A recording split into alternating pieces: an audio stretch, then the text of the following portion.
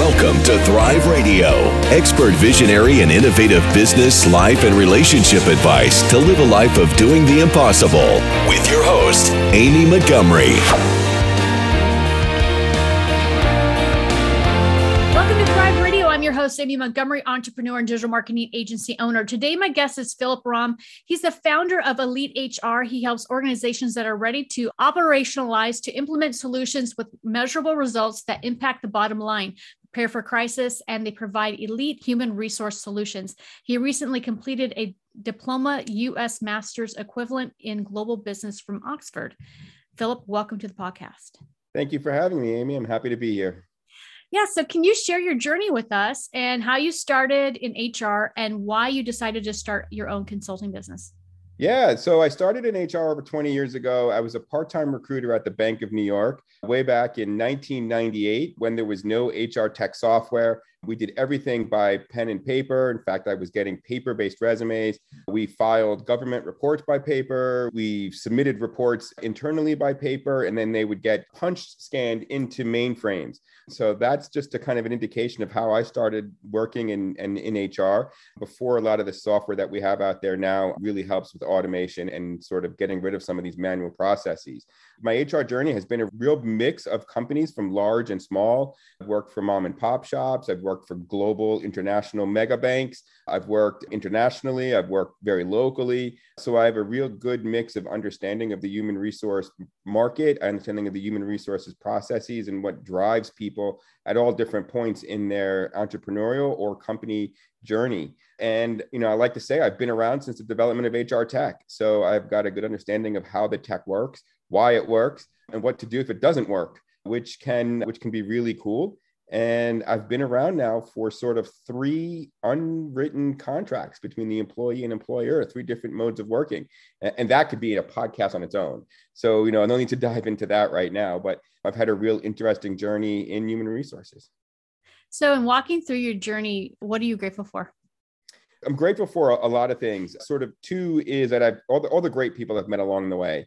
Two things specifically, sort of the great people. You don't work in HR and not sort of be a happy interactor with people, right? So being a connector, being someone who's a facilitator, a source of information, a center of influence, all those good verbs, so I've had a lot of really good interactions, a lot of really great relationships, and I've met some outstanding people along the way.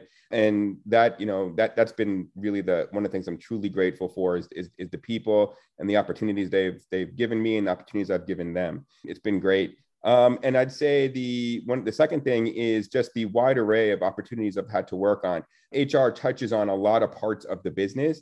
And, I've had a chance to work on things like talent acquisition, payroll related, tax related, entity structure, legal grievances, employee relations, employee engagement, and mergers and acquisitions work, which is really cool. So, one day I could be working on a mergers and acquisitions project, and the next day dealing with a sexual harassment investigation, the next day dealing with how come you didn't pay the taxes properly when you ran payroll. So there's a lot of great things. And working as my own boss and my own consultancy has afforded me the opportunity to be a really available parent to my kids. And that's been a big plus. And that's a big driver for me to, as it came to time to go out on my own as a consultant.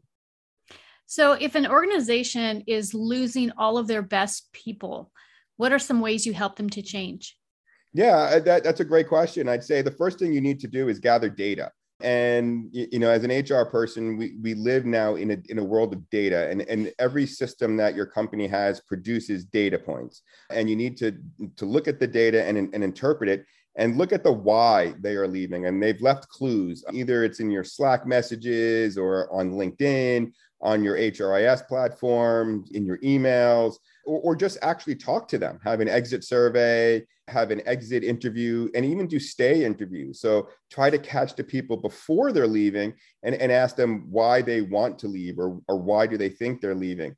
Oftentimes you would be amazed that people will put an interview on their business calendar, their public business calendar. Or all of a sudden behavior changes. That's a data point. So look at all those data points and sort of look at why they're leaving and try to get to them before they leave so that you can get this data and collect it honestly. Second thing I'd say is fix the low-hanging fruit, right? You're going to hear that oftentimes there's some things that are very, very easy to fix. You just didn't realize that this is the reason that's causing people to go. Sometimes it's very structural and you may not be able to change it.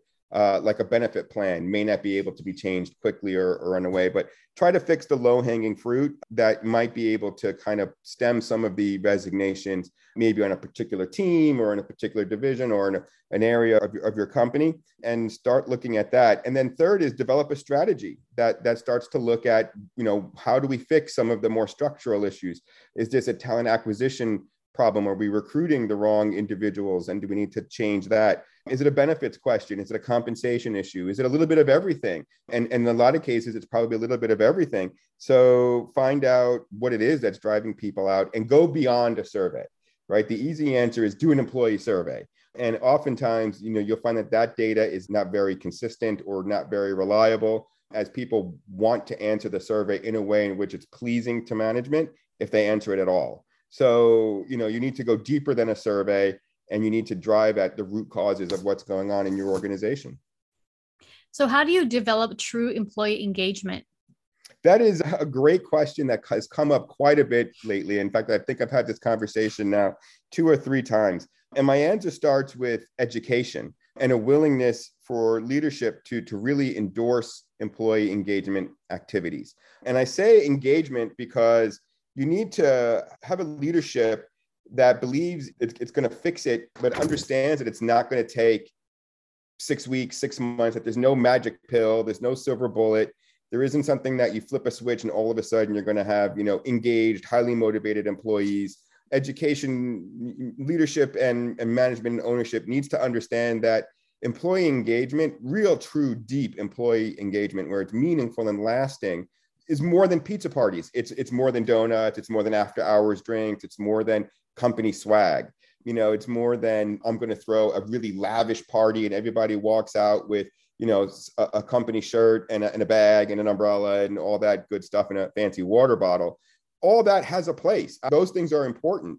When you're onboarding a new hire, you want them to get some swag. You want them to feel part of the company, part of the team, and make them feel good. But then you have to go to the next sort of steps. So you have to sort of have a 2 to 3 year strategy that's going to look at all parts of your organization. And you're going to have to develop a mentality of failure, which is hard because companies don't want to admit that they're failing at something. So they have to pivot, experiment, be ready to change when the data says something isn't working, and then change to something that might. So being flexible, being experimental, being comfortable with failure is something that they're going to have to do. And I discuss employee engagement as it's not one aspect. Usually when you look at employee engagement, it's not one thing that's driving it. It's usually an entire thing. And that thing is your culture. And it can sum up in your culture.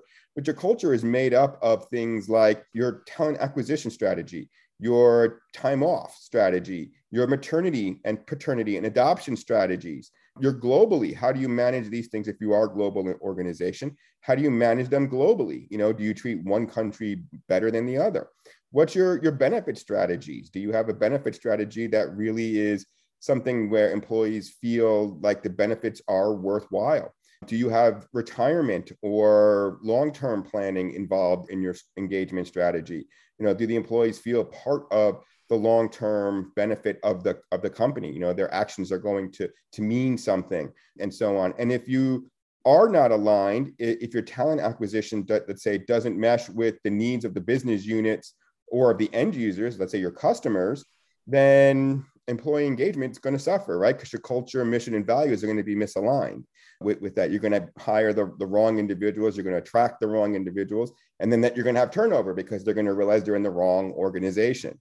So all of those have to sort of be aligned. If your onboarding and training is misaligned to your culture, vision, and mission, then your employee engagement scores will also be there. So I recommend using an engagement software to capture the data and sort of measure what is and is not working. Be flexible, be strategic, be long-term in your thinking, and don't think it's just one part of your culture or one part of it. Everybody sees the meme that goes around that says people don't leave companies, they leave bad managers. Whereas that's true, that's one part of an engagement part of it. So if you have a manager that's bad, then, you need to look at what is the training, what is the compensation, what is the performance management part of it that led to that manager maybe underperforming or not being a great manager. So how do you help operationalize organizations? Yeah, that's 3 words, actually. It's a 3-word answer, but I'll expand on the 3 words. It's people, processes, and systems. So when you're operationalizing something and sort of saying, okay, now I'm ready to do this. This is great. We looked at the data, we saw that, but now how do I operationalize it? How do I do it? We look at the people, the processes, and the systems. Do you have the people in the right roles? And if not, what is the strategy to remedy that? What are your processes? Are they antiquated, cumbersome, and manual? Do they rely on a key person? Right? Does everybody have to go to Joan in the corner office to get their reimbursement form signed to get employee reimbursements? Well, in this day and age, that's going to be a problem. Especially if people are remote and Joan needs a physical form, that's going to be a process issue. And that could lead people to leave your organization. Is your manuals, are they old and paper-based and sort of, back in the 1990s kind of thinking? If you haven't updated any SOPs or an employee manual, that's something that you probably want to take a look at as well, because I'm sure a lot of that has probably changed. And, what happens if you have a key person, if that key person is out? Does everything grind to a halt? So, you want to look at key systems, key processes, key people. How is data used in your organization? How is it used to drive decision-making? Who is in the driver's seat for decisions and data collection and data driving and software selection? Is your company driven by finance? Like, does QuickBooks rule your company, or NetSuite, does it rule your company? Or is it driven by HR, which say an ADP or Bamboo HR or an Eddy or others, they drive your company and your data decisions. And they have 2 very different outlooks as far as how they collect and utilize the data. So, what are the adoption rates of software in your company? Do you have software that people just aren't using, but you think they're using? Do you know some of the adoption rates? So when you're looking at operationalizing, it's all about people, processes, and systems. Do you have the right people, the right processes, and the right systems? And if not, what is your plan to sort of change all of that? And so this next question, we've actually talked a little bit about this offline. And so I wanted to mention it. What are some ways to hire people outside the US and pay them without using a third party like Upwork? In some cases, you might want to use a third party, but you also want to use independent contractors. So you might not want to use Upwork, but I'd still recommend using a third party. And there are what are called EOR companies, or companies that sort of help with global payroll that can work with independent contractors. And the reason why I say you want to use those is because you want to make sure that you're not running afoul in any one country's laws. Some countries have laws that basically say, if you have one person who receives any sort of compensation, you've now created an entity and are liable for taxes. So you want to not have that. So then you want to have a global payroll company that is watching out for that and shifting that risk to that global payroll company. EOR is short for employer of record, and they're responsible for paying the taxes and so on. So you could have that one person in your country, in a different country, and still be legally compliant without having to have an entity, but that individual still get their taxes paid, their benefits if they have like a national health or something along those lines. So I definitely recommend a third party, but it's the right third party that could make all of the difference. And if you start to look into the future as to where this is going, if you start looking at, some companies now are starting to become what's called a borderless company. So if you're going to be a borderless company and a talent first company where you want to get the best talent no matter where it is in the world, then you definitely would want to have some system or some way of managing that, so that you don't put yourself in jeopardy of running across all of the different country laws, right? If you have 10 people in 10 different countries, it's very hard to be a country expert in every single one of those countries' laws. And a lot of countries now, due to COVID, are putting in many different types of employment laws, like right to disconnect, right to certain wage payments if they work out of their homes, certain hours restrictions in various countries. Countries are creating entities for independent contractors and how they treat independent contractors. So, payroll and crypto payroll and blockchain payroll are starting to become sort of the next wave, right? So, are you ready for stablecoin payroll and that kind of idea? So you want to use a global third party that can sort of help you hedge your risk, so you don't run afoul of any of these laws and put yourself in hot water. Like that. So can you share some of your client success stories with us? I worked with the company for a long time, and I helped them develop a global talent acquisition strategy. And, one of the goals under this was sort of like, how do we not only hire the nuts and bolts part of the talent acquisition strategy, the recruiting, the hiring, and paying the people, which we went through a process where we looked at EOR vendors and we looked at all of that. But how do we start to find these individuals? What are the recruiting products to start finding these individuals and manage the information flow? And then how do we get the business units comfortable with the new language? Asynchronous communication is not a word that many people use on a regular basis. So how do we get people comfortable with having people in all various parts of the world that may not attend, say, your weekly staff meeting because it's for them, it's 1:00 in the morning or 2:00 in the morning. So, getting comfortable with recording it and sending it out and posting it and sort of having that asynchronous conversations on Slack or on email or something else. But the beauty of some of this is, you can start to begin to get a 24-hour work cycle mentality. So a company that would be sort of very limited to their time and space, when they start to go borderless or look at a talent first sort of strategy and hire in all various parts of the world, can really unlock their talent and the speed and how they get work done. But, you've got to be sort of comfortable and get people comfortable with thinking in that mentality. So, it's a long-term strategy, and it's one that sort of doesn't happen overnight. Let's put it that way. I'm very happy with some of the results that we get when we do that with these types of companies. If you were able to give yourself one piece of advice when you first started out in your journey, what would it be?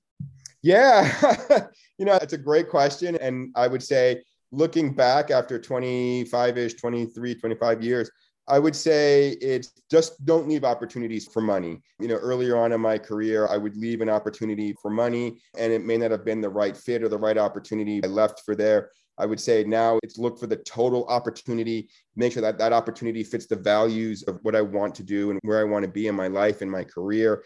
And sort of as a consultant now, when I look at that, I say to myself, choosing the right engagements is something that I pay more attention to now because of that.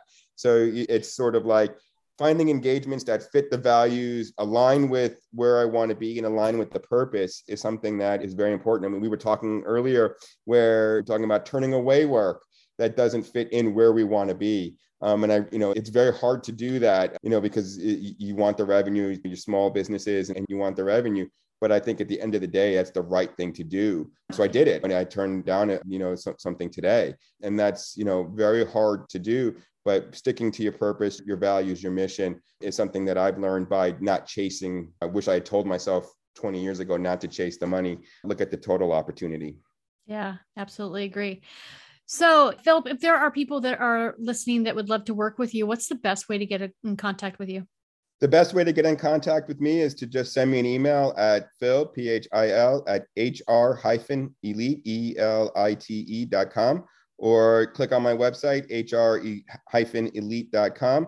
And there's a contact us form that you can fill out and we'll get in touch with you right away. Perfect. And I'll put your website link down below. Thank you so much for coming on today and sharing your expertise. Thank you for having me.